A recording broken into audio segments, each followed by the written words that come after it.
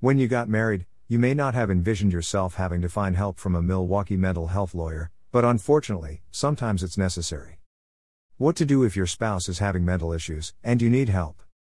In order to preserve your spouse's dignity and ensure that you are doing the right thing, it's usually a good idea to talk to your spouse about what he or she is going through before you take any drastic steps. It's down on both of you, but with the right advice and the right approach, there is hope for the future.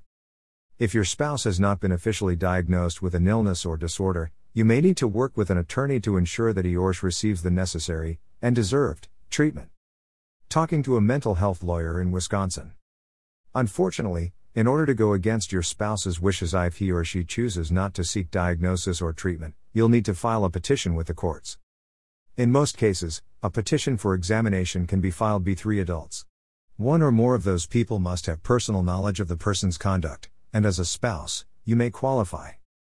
Your lawyer will ask you several questions, including why you want to force your spouse to undergo a psychological evaluation and why you think he or she needs involuntary treatment.